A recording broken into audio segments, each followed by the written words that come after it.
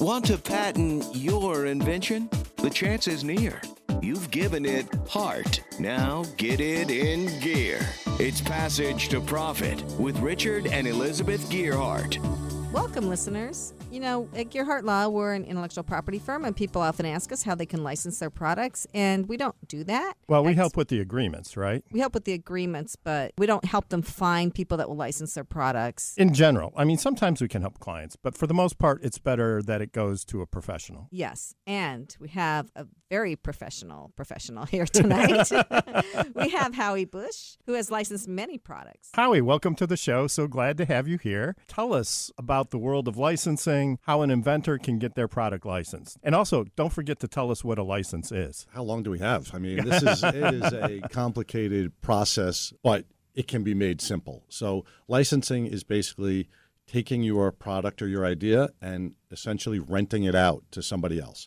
And in exchange, you'll get a royalty or, however you want to call it, a royalty commission, whatever you want to call it. And a lot of people do that because not everybody wants to start a business. Maybe they have another job. Not everybody is meant to start a business. Maybe they don't have the funding. Whatever it is, they may have an idea, and someone else is better off to bring it to market, but they should get protection for it. Intellectual property protection if they can. Yeah, and I would say, too, a lot of our clients are looking for licenses because they're in the category that you just mentioned. They have a great idea. They know it has market pull, but they're really just not in a position to start their own business. And so they come to us, and we file the patent for them, and then they always ask us, well, what's the next step? Right. And so from my perspective, first thing you want to do is, don't get mad at me, but I'm not always a rush to file a full utility patent. I've done it where I've licensed something off of a design patent, but typically what I recommend people do is get file a provisional, right, just to protect themselves, to see if the idea is worth pursuing. So when you file, I know you guys know this, but when you file a provisional patent application, you basically get a year that preserves your place and someone can't jump ahead of you. And that gives protection to the independent inventor from going out and trying to license a product. That's your protection. Your patent pending, and people are less likely. I'm not telling you no one will ever steal your idea, but in all the times, and I started out when I first started trying to license products, I was nervous, and I would have graphic designers signing NDAs. And then I realized, you know what? It's really hard to get a product to market. I'm not saying no graphic designer will take your idea and beat you to market, but it's really hard. So you don't want to slow your process down too much with things that you don't necessarily need. And especially if it's a novelty type of product or something like that. Listen, if you're doing a medical device or something, software related, then you need to get NDAs and really get full protection. I would say the main thing is to talk with a patent professional before you get too far down the road, because there's trade-offs for doing or not doing everything that you suggest, and it's best if the client is aware ahead of time. They may be saving money, but what are they giving up? And you can certainly proceed with a provisional patent, which is a very economical way to move forward. A lot of our clients opt for that option, and we support them in that. Sometimes NDAs are necessary to protect patent rights if there's going to be an international filing later on down the road, but you may not be worried about that. So really, it's best to get the advice of a professional and chart your course. Yeah, and I agree with everything you said. I mean, there's no one-size-fits-all approach for anything, right? And so, life typically is not black and white. There's, much more gray. And I do speak to patent attorneys, obviously, like you fine folks. Thank you. Yeah, and then there are economical ways to move forward. And if you're in a position where you want to take that approach, then you can certainly do that. So, Howie, how do you find people that will license your stuff? I mean, I think that's the biggest hurdle that people face. First of all, we put together what we call a hit list of people who might be potential licensees of our product. So the best way to do that, believe it or not, is to go to a store. Let's just say we're talking about a consumer product. I came up with an idea for a travel pillow. And what I learned pretty quickly is you can't get into these places in the airport like someone has that locked up. They're the exclusive pillow supplier. Most places like Hudson News, they have their pillow supplier, right? And what I did was you go to that store and you look for the products that are somewhat similar to yours, where that would sit on the store shelf, and you look on the packaging, you take down the names, and those are your people that you would license to. Those are, maybe you would possibly consider them competitors if you were going to make it yourself, But since you're looking to license, they become your potential licensees. And you also go online and you do a Google search, a deep Google search. You go on Amazon, and when you go to Google, I can't tell you how many times I've spoken to other inventors, like wannabe inventors. I've coached inventors and taught them how to license and help them get their products to market. I can't tell you how many times they've said, yeah, I've done the research. I'm like, okay, and I'll literally plug in a different term than they used, and I'll come up with the exact same thing they're talking about. I'm like, did you see this? They said, oh, no, that didn't come up. So when you do your searches, you can't just think what you would call it. You have to think what anybody else might call it also. Wow, what fantastic advice, though, to actually go into the store and look at what's being sold and finding the companies that are selling it, right? If it has a spot on a store shelf, it's moving. Somebody's buying it, and the company behind it is successful. And that's a really quick way, I think, to get some information about who might be interested. It's a good point. And what's so interesting is so many people, I started out like this too. I used to think, my idea has to be so unique. There's nothing like it out there. Sometimes that's a problem. It may not be out there because there's no demand for it. Not always, but you're often better off coming up with a small tweak that makes something better because you know that's already selling. And somebody like a potential licensee is more likely to take it on because they know that it sells like this. With your added improvement, it'll sell a lot more. How do you actually get to the people to talk to who would make the decision about to license your product? Because that's pretty hard too, right? I hate to say it like this, but it depends kind of who you are and how confident you are and your willingness to step outside your own comfort zone. For me, believe it or not, I've licensed, I want to say 2, it might be 3 products through LinkedIn. Literally reaching out to people on LinkedIn. I actually wrote an article on LinkedIn that went viral about how to send cold emails. I mean, it had like a few months, it had like 300,000 views. And I'm not telling you that's the only way to do it, but it's a really good way, especially, like people don't pick up the phone quite so much anymore, right? So it's hard to get through to people. But you have to like kind of play detective a little bit to find out who some of the right people might be at the company. You call up the company and you say, who handles this? Do you guys take outside submissions? And they may say no. But they may not even know the person who answers the phone, but you try and find the person. You go online and you find, let's say, the company's ABC Corp. And at ABC Corp, you put in sales at ABC Corp, and you'll find out the person who it is. And then you just try and find out their email format. Like most companies have, there's like one of 4 email formats, first initial, last name, first name, dot, last name. It's going to be one of those. And there's tools out there to like test if it's the right email address. So I've used LinkedIn.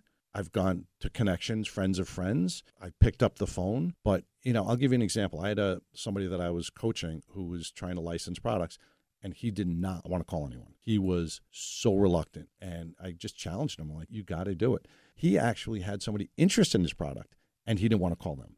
So finally, he picked up the phone. He got the licensing deal. And now he makes calls all the time, and he's not afraid to do it. So I think a lot of inventors tend to not be comfortable, dealing with people and stepping out of their comfort zone. But once you do, you'll reap so many more benefits and you'll get more people to respond. And one more thing I want to say, there's so much to this that like cold email or cold LinkedIn reach out. When you reach out to somebody, like what inventors typically do, I get emails that are literally 1 paragraph thick, this long. I don't want to read that. That shows up as work. Who wants to do that? Think about the other person on the receiving end of that. All you do is you send 2 or 3 sentences that are short, to the point, and just intrigue them a little bit.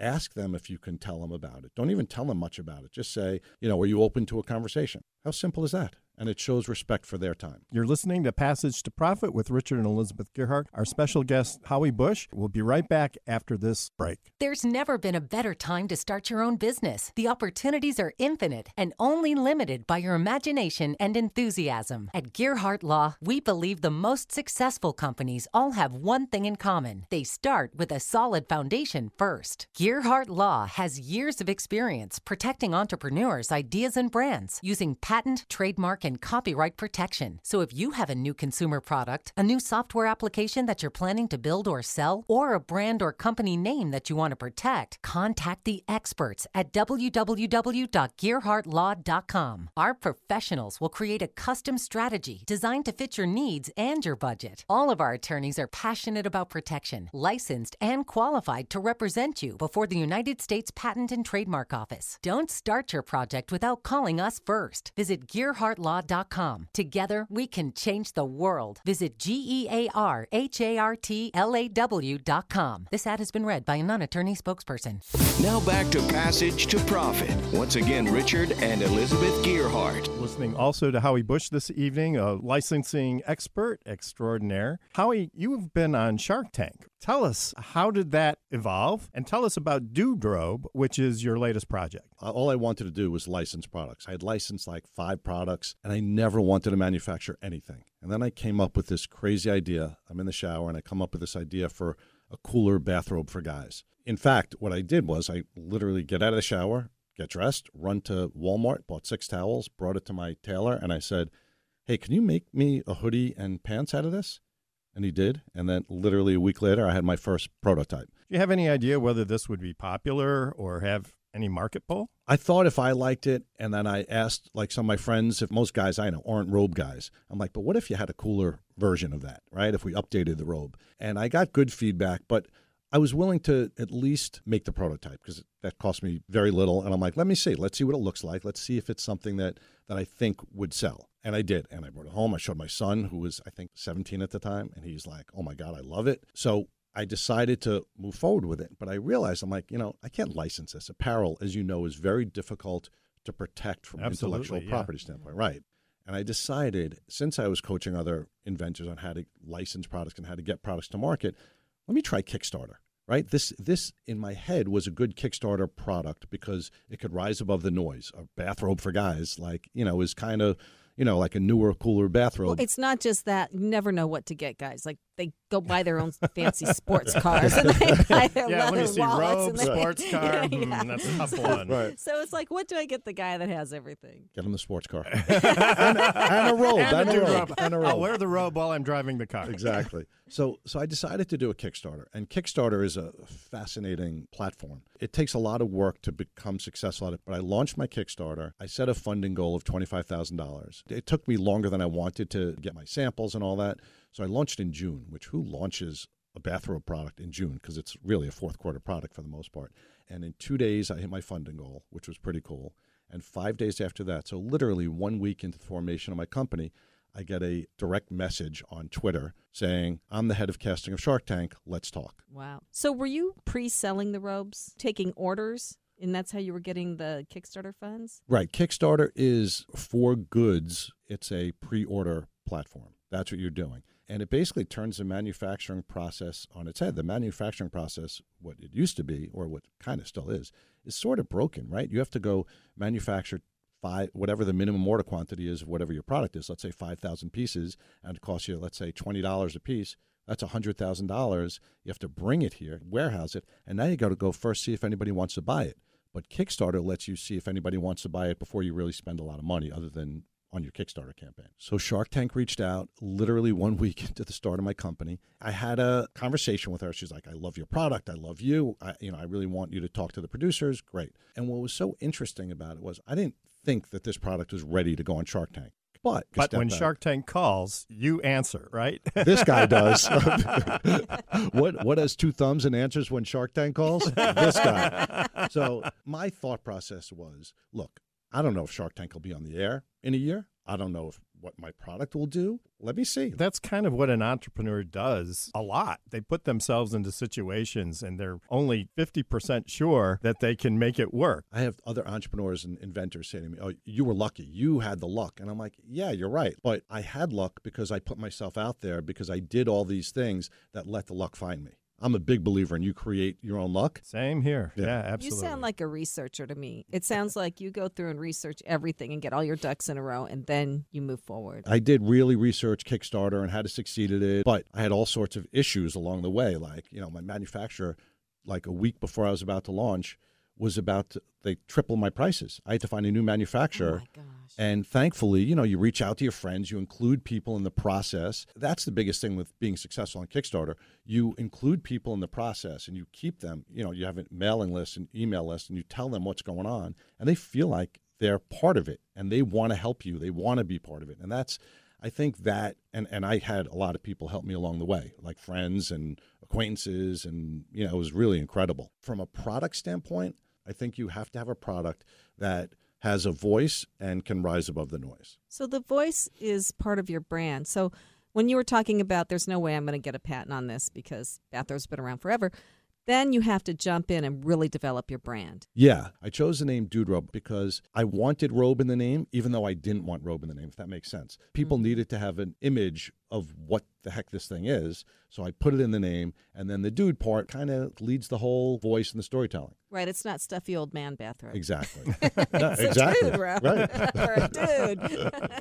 So this has been really great. Howie, how can people reach you? Howie at duderobe.com. If you've just tuned in, we have 3 pitches coming up, and you missed a really good segment on licensing and how to get on Shark Tank and how to rise above the noise. So listen to the podcast tomorrow. It's Passage to Profit, and you are listening to Passage to Profit on WR 710 with Richard and Elizabeth Gearhart and our special guest, Howie Bush. What are entrepreneurs' most valuable assets? Their passion and ideas. We can't protect your passion, but we can protect your ideas. Trust Gearhart Law to protect your ideas with premier patent, trademark, and copyright services. There's never been a better time to start your own business. Contact us at GearhartLaw.com. At Gearhart Law, we have years of experience protecting entrepreneurs' ideas and brands using patent, trademark, and copyright protection. So if you have a new consumer product, a new software application that you're planning to build or sell, or a brand or company name that you want to protect, contact the experts at Gearhart Law. www.gearhartlaw.com. Don't let the wrong protection strategy ruin your business. All of our attorneys are passionate about protection and are licensed and qualified to represent you before the United States Patent and Trademark Office. Don't start your project without calling us first. Contact Gearhart Law on the web at GearhartLaw.com. Together, we can change the world. This ad has been read by a non-attorney spokesperson. Hi, my name is Elias Lee. It's been great being on Passage to Profit.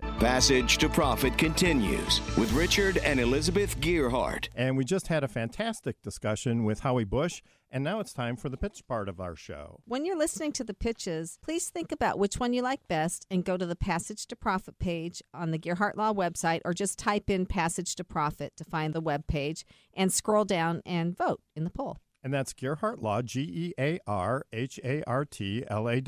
Everyone gets one vote, and the voting is open for 1 week. Don't forget to like us, too, on Facebook, Twitter, and Instagram. Get your friends to vote, and just remember the name by imagining you're walking down a passage with a huge pot of gold at the end. Passage to Profit. And may your passage be short and your profit be huge. Now, each contestant gets 2 minutes to pitch, followed by a discussion with Elizabeth, myself, and Howie. The overall vote getter gets a professionally produced video of their pitch, a $500 value. And it goes on our YouTube channel. So our first pitch is by Garon Dekasar. Welcome. Thank you. I am the founder of the Ronnie Shop, and the company is here to help you reclaim your crown. There's about 80 million men and women in the U.S. that suffer from hair loss. That's a $4 billion industry. Also, in the multicultural community, hair loss is at epidemic levels. Dermatologists are averaging about 25 cases per week. So Black, Hispanic, or women in general who have traumatic hairstyle practices where we do a lot of things to our hair, like chemicals and braids and weave and traction, we're losing our hair at epidemic proportion. I am one of these people. But based on my prognosis in 2012, I should be completely bald by now. That's not the case. So what I did is I went to the dermatologist, and when I was diagnosed, I realized a lot of the medications and practices I was offered didn't really help me right away, and they also didn't jive with the way I wore my hair. So I used my chemical engineering background from Columbia University to formulate a hair oil. The hair oil addresses the common symptoms of hair loss, which is inflammation, low-grade skin infection, and also just irritation of your scalp. So I started with the hair oil for myself. And when I started seeing progress in recovering hair from the bald spots I had, I started making it for friends and family just for the fun of it. And that progressed into me selling it. They pushed me to start selling it online. That was back in 2015. And now we have a website. I have about 5 partner hair salons that sell the products. I even had a dermatologist sell the product on the Upper West Side. We sell online. We sell a pop-up shop. So we have a following on social media, and we're connecting more and more with people who need the service. So I connect with dermatologists, I connect with hairstylists, trichologists. I also went back to study hair and scalp diseases with the U.S. Trichology Institute so that I could further my knowledge into the field. Another part of the business that is very big, in addition to having a hair care line now that has a hair oil, a shampoo, a conditioner, and a hair tea that's good for your skin and your hair, I have a platform where I hold panel events with dermatologists, trichologists, just frontliners, who I call them, to number one, educate them on how to help their patients. That's amazing. I think that there's probably quite a few men in this room right now who are extremely interested in your product. Why are you looking at me? Well, women's hair thins as we get older, too, so I might try some of this oil myself. So how much of this are you selling? Are you making a profit with your company? Yes, we are making sales. So because when you first start a business, there's so many investment that has to be done. I mean, I'm paying attorneys to draft contracts and everything that I'm spending money on. We are getting sales. It's not a profit yet, but we are getting a lot of sales. And my sales from 1 year to year have grown tremendously. For example, for this year, my sales for even the first quarter is more than what I made last year. That's great. Yeah. So it's going in the right direction. Yes, it's the right direction. What is your plan for marketing the product now going forward? So marketing the product is part of my plan, but it's very tough because when you delve into hair loss, you are delving into a medical place, a medical field. And big companies are afraid to talk about scalp care and hair loss conditions because they can get sued. So marketing has been like a dance where I even met a founder of a very prominent hair care line who basically said, this is you guys' problem to solve, because now we're coming up to solve how can we market products that truly help men and women with scalp and hair care that helps them with their hair loss condition without falling into that trap. Howie? Well, yes. Clearly, they brought me in specifically to hear your pitch. Yes. So Yes, that is, we did. by the way, great casting, guys. Check out Howie on our website. Yeah, Yes, exactly. yes. Exactly. Yes. So are you competing with companies like Rogaine and Hims and places like that? You could say I compete with them, but my products are powered by botanicals, essential oils like lemongrass. So technically, there's no way that we can have an FDA approved study to show that lemongrass reduces inflammation, even though we know it does. I actually know a dermatologist right now who's trying to run that study. So I compete with them, but I have to, some of them I can't really use the wording they use for marketing their product because they can truly say, I will regrow your hair. But for example, I might have to say my product promotes growth because it's just really a legal minefield to do that. So it's really, I find it's like a challenge I'm really ready to take on because a lot of women and men dealing with hair loss have been neglected because of that, because there's so many natural things that can help them, but you can't market it to them because of the legal loopholes. And a lot of the products that are given to you, which I do advocate for all my customers to go to a dermatologist first because I think it's a 360 approach. However, sometimes some of the products they give you to use on your hair are not culturally appropriate to how you wear your hair. For example, they give you a steroid cream, which is white, that doesn't blend into your hair. And after 3-4 days of using it, you'll stop using it because everyone at work will ask you, what's that on your hair? However, my oil is an oil. It's a light oil. It blends in. You could use it as a pre-shampoo treatment. No one will know that you are wearing the product. It smells light. It smells amazing. You will lay next to your honey and not worry about your hair smelling strong. So it's just really the way we market it is going to have to be, that's the challenge I'm taking on. So I think social media is heaven made for you, Instagram, because I went on your website and looked before and after. Pictures worth 1,000 words. So Yes. if you can't say it, maybe you could just show it. That's what I've been doing. So about once a Great week, point. I post before and after pictures. I post my own before and after pictures because I had a huge bald spot at the crown of my head. I post pictures of my customers who send it in. So people are responding to that. Do the products work any quicker depending on the person's age? I don't think it's age related. That's why I tell everybody to really get diagnosed first, because when you're diagnosed, then you know if it's something that you can actually even have any growth. Because there are some people who have hair loss for so long that their follicles have shut down. So they have scarring and it's completely smooth. So you can never tell this person that you're going to regrow your hair. Not that they can't. They might see some growth, but you can't really sell them miracles. But really the education piece is like, if you are experiencing hair loss today, do not wait 5 years later to tackle it. Start now. Do you think this is something that you could potentially, obviously you're going down the manufacturing route, but have you thought about licensing it to a bigger player? When you were speaking earlier, I thought about that, and I was going to ask, that was the question I wanted to ask you. I currently manufacture and sell my product. However, you never know in the future, I might be open to that opportunity. A lot of people think once I manufacture, I can't then license. But if you've proven the market and you feel like, and maybe you do, maybe you don't, that you've taken it as far as you can, or it can only go a little further with you and your resources or whatever, you might be better off licensing it to one of the big guys. Make sure you're protected. Do you have protection? Yes, I do have protection with my manufacturer, for example, that they have to protect it as a trade secret. It's really hard to patent natural ingredients, but I have done everything in my power to protect my formula. I'll let these guys speak to that. It is possible to license trade secrets. What it comes down to, though, is the formulation reverse engineerable. If somebody can figure out what the ingredients are, then the trade secret may not help you so much. And so if it turns out to be a $10 million product, it might be worth it for a company to invest a lot of money in R&D to try to figure out what your formulation is. You know, usually a patent is better, but, you know, it goes back to the old example. Coca-Cola was a trade secret for years and years and years. Nobody could figure out what the formulation was, and it was a phenomenally successful product. But you want to have a discussion with a professional if you haven't already. And even if you're going into a new phase of your business, it may be a good idea to revisit that discussion at some point. So it's TheRonnie SHOP. the Ronnie Shop. I want to know how you actually came up with the formulation. You say you have a chemical training, you have a chemistry background. Yes. And so how did you come up with a formulation that works? So first I thought about what I would want a hair oil to be. So I wanted it, number one, to be very light and for the oil not to be heavy. And I wanted it to smell nice, but then have all those qualities that I talked about, antifungal, antibacterial. So I found the essential oils that would do those things. And then I found the essential oil I liked the most, which was the lemongrass. Then I said, okay, that's the scent that I'm going with. So I just worked my way backwards that way. And then I made sure the mixture is safe for skin and scalp use. So does it work on everybody's scalp? Yes. Gender, everything? That's a good question. Because currently I'm the face of my brand, a lot of people think, oh, this is a black hair product. So I try my hardest to make sure that my communication tells people, okay, no, this is a product for everyone.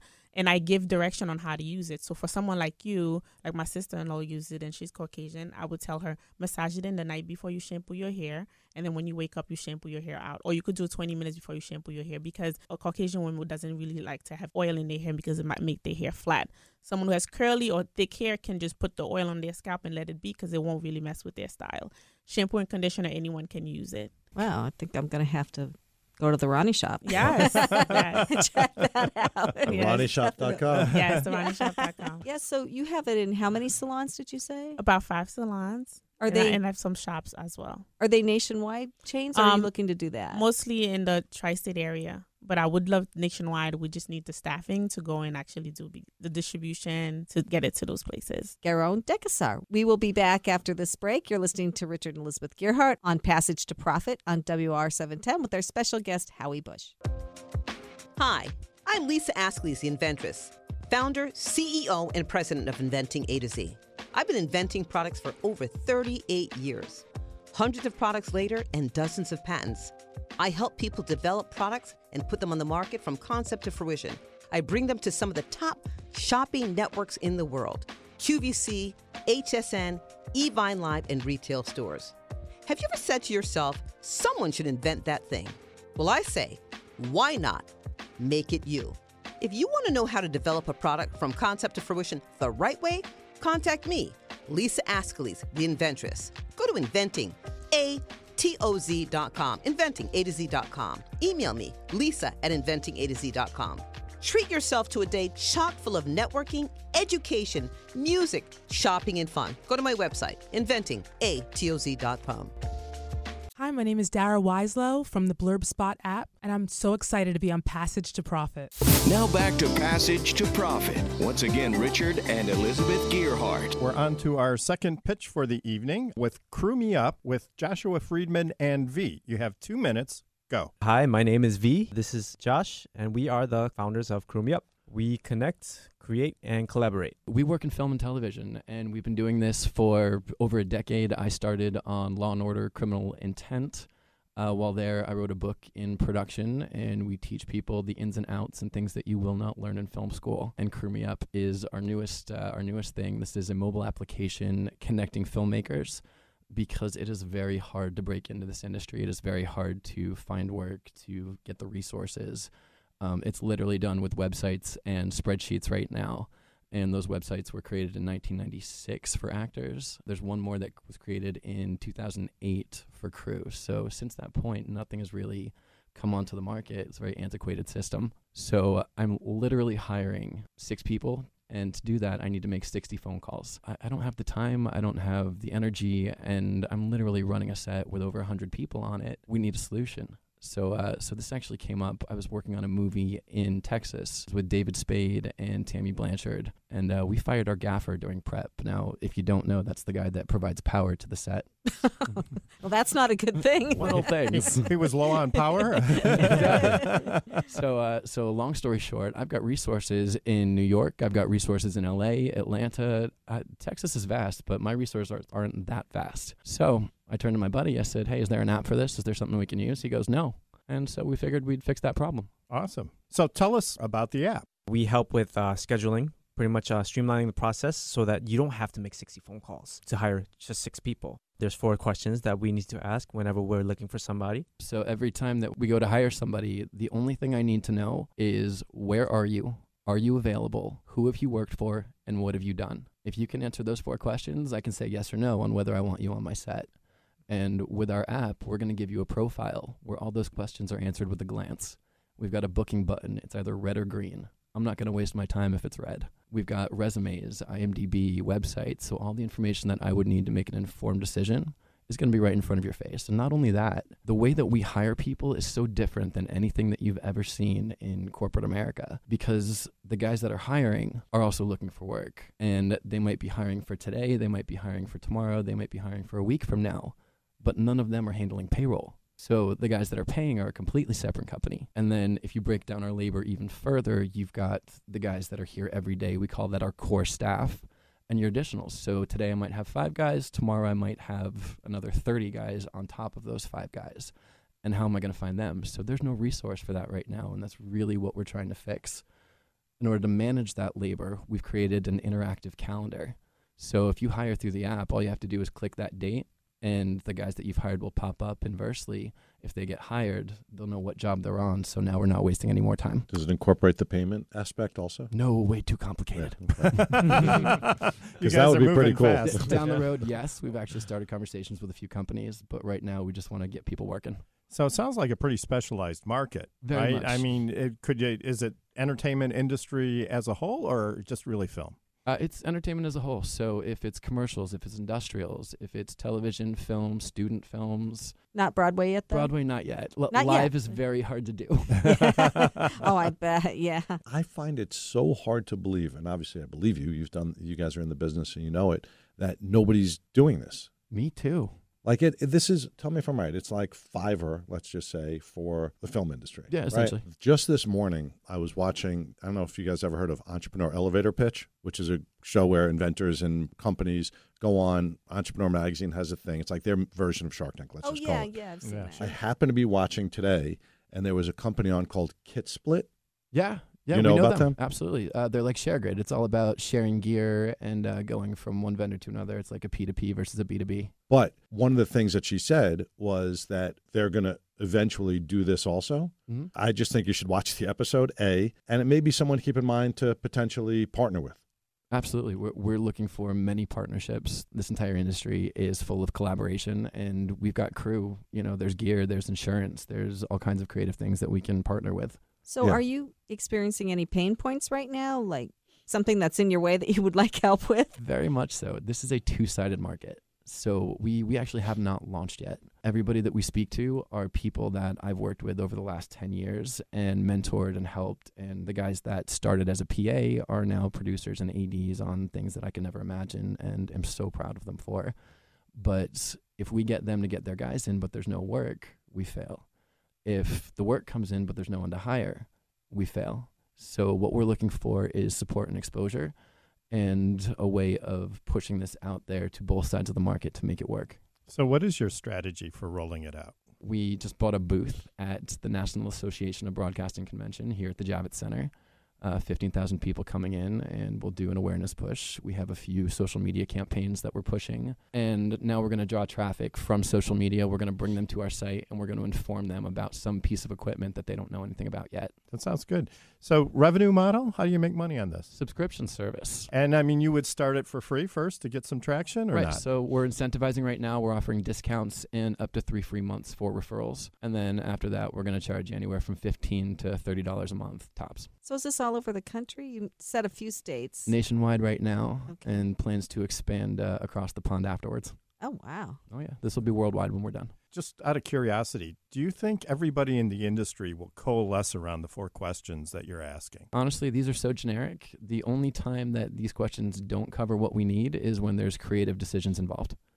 So I would not use these for a director or a DP, but if it's a dolly grip or a production assistant, absolutely. Tell us how people can reach you then. You can reach us via email, josh@crewmeup.com, or the website, www.crewmeup.com. v@crewmeup.com. One letter. Yes. And Josh, you've written a book too. That's correct. So in 2011, we published Getting It Done, the Ultimate Production Assistant Guide, which is a huge resource that I actually needed myself and basically bridges the gap between film school and a real working set. And where can our listeners find it? You can find it on mwp.com. That's my publisher's website, Michael Weesey Productions. Great. We'll be right back after this commercial message. There's never been a better time to start your own business. The opportunities are infinite and only limited by your imagination and enthusiasm. At Gearhart Law, we believe the most successful companies all have one thing in common. They start with a solid foundation first. Gearhart Law has years of experience protecting entrepreneurs,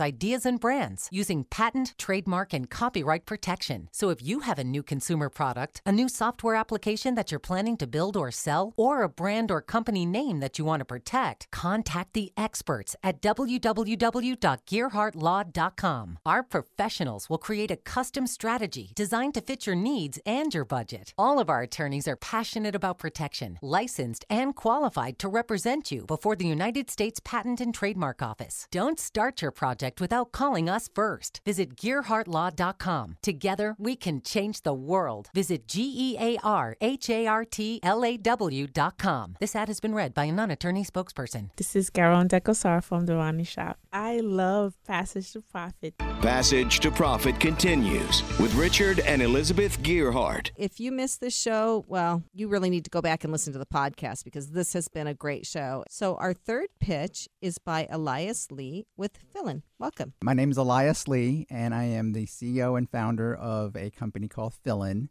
And the reason it was created was because Americans spend 37 billion hours every year waiting online, and we feel like that's a complete waste of time. And our idea was that we're going to give you a way to get into any physical location by prepaying a minimum spending amount so you never have to wait in line. That sounds great. So how does it work? The way it works is it's on an app, and it knows your location.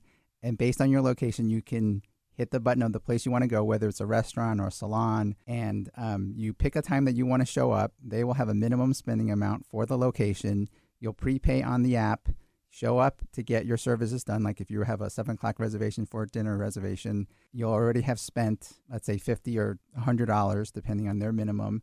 And that will come off your bill to guarantee that you're going to show up for your time. So everybody wins because you can get into a place that doesn't normally take reservations, and they can hold the table knowing that they have money if you don't show up. Right. It's a win-win. That's the way we look at it, too. So no refund, though, if you skip out.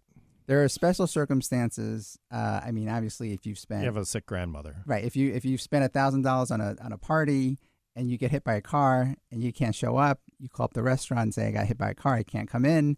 They'll let you use it at another time. So do you have people using it now? Have you launched? Yeah, we have. We're doing pilot testing right now in New York City with a couple of select restaurants. There's Namwa Tea Parlor down in Chinatown. We have Han Dynasty. We have The Leopard, which is Upper West Side. Mozzarella Vino, which is right by MoMA. We have No No No, which is a Japanese restaurant. So we're slowly getting the new ones on. We're just trying to get it out there. And how far in advance do you have to book it? You have basically a 1 hour window that you can't book within 1 hour. And how do you guys make money? We actually have a very different model than everybody else. We charge the user a 10% service fee to do this. And so we don't charge the restaurants any money. When you say a 10% fee, so let's just say it's 10% of the minimum I'm saying I will spend. So if I'm going to spend $100, I'm paying you $10, and then that $100, I go into the restaurant, I spend $150. The $100 comes back to me. It just costs me $160, basically. Correct. Okay. I can really see a need for this. We have this one restaurant in our town. It's a Mexican restaurant. Incredible food. They don't take reservations.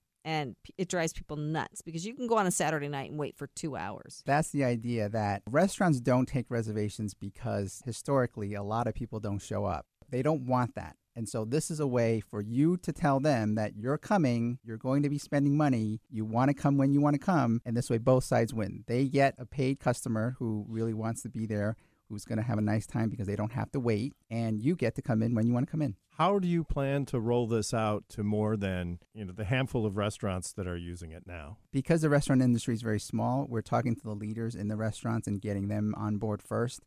And we're also, the other side of it is there's a whole nother model to what we're doing, which is we work with nonprofits to do events at these locations so that we can drive usage immediately. So you're putting money in the restaurants' pockets, you're saying? Correct. Because for large groups, it's a real headache. I don't know if any of you guys have ever tried to, manage a group reservation for, let's say, 25 to 35 people at a restaurant. It's like a disaster. So this is a way that you can do it very easily. The restaurants know you're coming. There's a minimum that's being spent. They like it. You like it. It's very easy. And for a nonprofit, it's very easy for them to then raise money and awareness for their causes. How long have you been in the restaurants that you're beta testing in? We have been in the restaurants for about 3 months. And what's the response been? The response is good. It's just we're taking it very, very slowly because we're trying to work out a lot of the software issues. We're working on the messaging. There's a lot of things going on. What is the attendance at restaurants like using this app? Does it go up? I wouldn't say that it would go up. The goal is to get the ticket averages up for the restaurants. It's not necessarily to drive more people, even though that could happen on a Tuesday night because you might get a discount on like a Tuesday night. But the goal is to get them to have a higher ticket average per person that shows up. We look at everything in terms of time. If I can save 15 minutes or 30 minutes, to me, that's worth $3 or $5 or $10 or whatever it is. So what happens if this becomes wildly popular and everybody is using this at the same time? Is there any kind of potential overflow issues where the restaurants get too many people who are using your app? No, because the way it works is they only have a certain amount of slots, unlike like a Domino's Pizza or like a Starbucks where they have an unlimited amount of slots. Every restaurant has a certain amount of slots, and you can't, if once they're booked, and we would suggest that you go to a different Mexican restaurant or a different Italian restaurant. It's all about distributing the demand so that it's across all the places. And there's a dynamic pricing piece to this model, which they can then change the prices based on the day and the time of day. So if you want to come in on a Tuesday night, the minimum will be much lower than if you want to come in on a Friday night where they're really, really busy. This way, the restaurants can actually meter the demand based on how many people want to come. And every restaurant has a different model. If you're looking at having tacos, their minimum is not going to be $50. But if you want to go to a steakhouse, their minimum might be $100. That's how that would work. Is there a limit to how many people in your party you can have to do this? It really depends on the restaurants. A lot of restaurants won't take a party of 50. If they only have 100 seats in the restaurant, they're not going to be able to take a 50 party. Most restaurants want to cap it probably right around 10 people. A larger restaurant, they'll be willing to do something larger. Unless it's Monday night. Exactly. Monday night, they'll take as many people as they can get. So you said there's restaurants using it. Can people sign up for it right now and use it? Yeah, if you go to the iTunes Store or Google Play, it's on right now. And the spelling of the app, it's Fyllan, and it's Fillin. That is actually a pretty cool thing, I think, that I would use. Listeners, you are listening to Passage to Profit on WR 710 with Richard and Elizabeth Gearhart and our special guest, Howie Bush. We'll be featuring Lisa Askeles, the inventress. Stay tuned. And if you've missed the program, we're almost at the end. The podcast will be out tomorrow. What are entrepreneurs' most valuable assets? Their passion and ideas. We can't protect your passion, but we can protect your ideas. Trust Gearhart Law to protect your ideas with premier patent, trademark, and copyright services. There's never been a better time to start your own business. Contact us at GearhartLaw.com. At Gearhart Law, we have years of experience protecting entrepreneurs' ideas and brands using patent, trademark, and copyright protection. So if you have a new consumer product, a new software application that you're planning to build or sell, or a brand or company name that you want to protect? Contact the experts at Gearhart Law. www.gearhartlaw.com. Don't let the wrong protection strategy ruin your business. All of our attorneys are passionate about protection and are licensed and qualified to represent you before the United States Patent and Trademark Office. Don't start your project without calling us first. Contact Gearhart Law on the web at GearHartlaw.com. Together, we can change the world. This ad has been read by a non-attorney spokesperson. Passage to Profit continues with Richard and Elizabeth Gearhart. Our program is all about startups and entrepreneurs, and today we're going to talk a little bit about getting your product made with our guest, Lisa Askeles. We wanted her to join us today to give some more advice. We could probably have her on 20 times and there'd still be stuff for her to say. So Lisa has helped hundreds of entrepreneurs, literally, get their products produced and promoted on TV, on programs like HSN and QVC, but just not others. She has multiple patents herself, and she has sold many products of her own on these shows just with her own promotion. So welcome, Lisa. Well, thank you for having me once again. I always love being here. And you know what? You're introducing me and talking about the patents and products, and I'm still elated about what I do. I've been doing this for over 38 years, developing my own products, and yes, the patents, and it still blows me away. I go, are you talking about me? You can't be that old. Are you talking about You me? look like you're you 25. started when you're 10, right? I was in utero. There you go.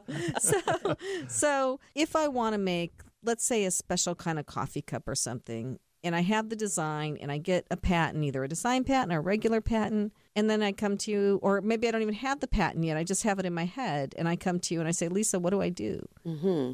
What we do first, I always tell people, write down your ideas, write it down, do your due diligence, check the web to see if anything like it is out there. Really, that's what you need to do, first of all. Check to see if there's anything like it on the market, the idea that's in your head. Then what we do is I take it and get a real drawing done. And I may usually go into creating a prototype so you could see if the product actually works. So, because many of us come up with ideas and product ideas that really don't work. They have to be engineered to work. So where does one go to get a drawing? Is that something you ask your brother-in-law to do, or do you go to a draftsperson then, and are they an engineer? There's a lot of different drawing services out there, right? So there are. What does somebody look for? I say start basic. Start with a regular drawing. You could start if you have a little sister or daughter or whatever it is, and maybe even a college student, because you don't want to spend a lot of money out the gate, right? So do something basic if you know how to draw, and then I could take it to the next level. I could take it to an artist, to an engineer, if it gets that far. If you're looking for something on your own,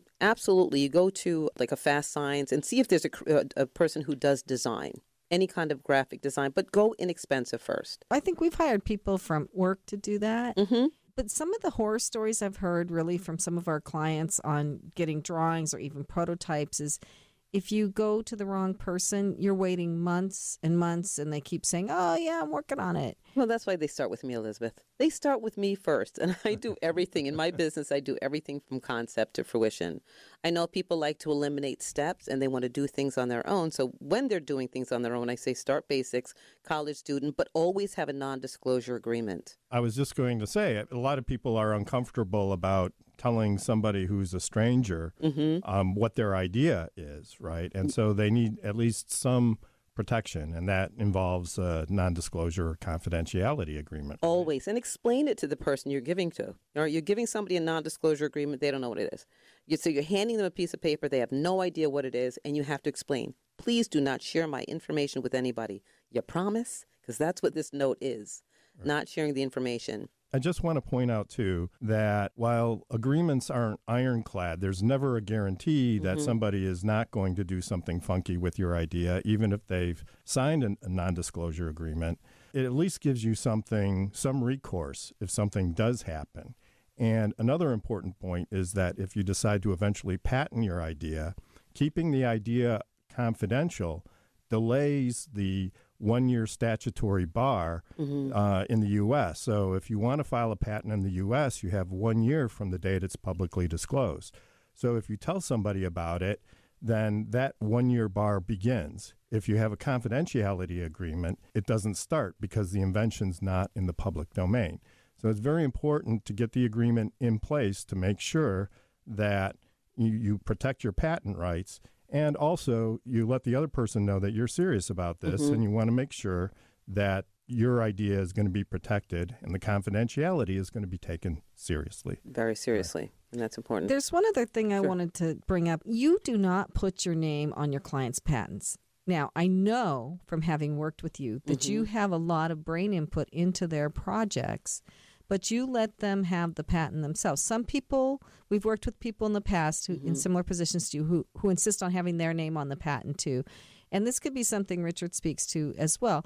If you're working with somebody, an engineer who's helping you develop a prototype, and they put some ideas in, but it's really your idea starting out, whose name really needs to go on the patent? It's always a conversation because I tweak people's products all the time. I have many clients who come to me with products that just don't work, as I said to you before. Great idea, great concept, but it doesn't function. So I'll tweak an idea, tweak a product, and it's a conversation. I say, this is a disclaimer, it belongs to you. My brain just goes and goes. I can rework or reconfigure anything. I know you could probably have over 10,000 patents right now if you put your name on everything. I'm not kidding. No, truly. And I give it to the client because they came to me. I know how hard it is to get to that point, to actually even open your mouth and share it with somebody else, because most people keep patent idea or product ideas to themselves because they're afraid that somebody else is going to take the idea. Opportunity is everywhere. Just grab it. Go after it and grab it. So true. I want to say thanks again to our guest, Lisa Ascalise, and your website. On my website, sure. My website is inventingatoz.com. That's inventingatoz.com. And my AOE, my conference, is AOWIE. That's the Association of Women Inventors and Entrepreneurs. So that's AOWIE.com. Plenty of opportunity there. Let me help you from concept to fruition. You're listening to Passage to Profit on WOR 710, the voice of New York. There's never been a better time to start your own business. The opportunities are infinite and only limited by your imagination and enthusiasm. At Gearhart Law, we believe the most successful companies all have one thing in common. They start with a solid foundation first. Gearhart Law has years of experience protecting entrepreneurs' ideas and brands using patent, trademark, and copyright protection. So if you have a new consumer product, a new software application that you're planning to build or sell, or a brand or company name that you want to protect, contact the experts at www.gearhartlaw.com. Our professionals will create a custom strategy designed to fit your needs and your budget. All of our attorneys are passionate about protection, licensed and qualified to represent you before the United States Patent and Trademark Office. Don't start your project without calling us first. Visit gearhartlaw.com. Together, we can change the world. Visit GEARHARTLAW.com. This ad has been read by a non-attorney spokesperson. Now more with Richard and Elizabeth. Passage to Profit. Remember, everyone, to go to the Passage to Profit page at GearhartLaw.com and vote for your favorite project. We are kind of switching over our website, so type in Passage to Profit and it will take you to the place where you vote. So in summary, our first pitch was by Garon de Cossar with theronnieshop.com. So save your hair, don't go bald. And our second pitch was Joshua Friedman and V. They have Crew Me Up, where they help film sets and everybody like that get anybody in the entertainment. Yeah, anybody. And also, though, I wanted to say Josh has a book, The Ultimate Production Assistant Guide, Getting It Done. And I looked through it a little bit, and it's really informative.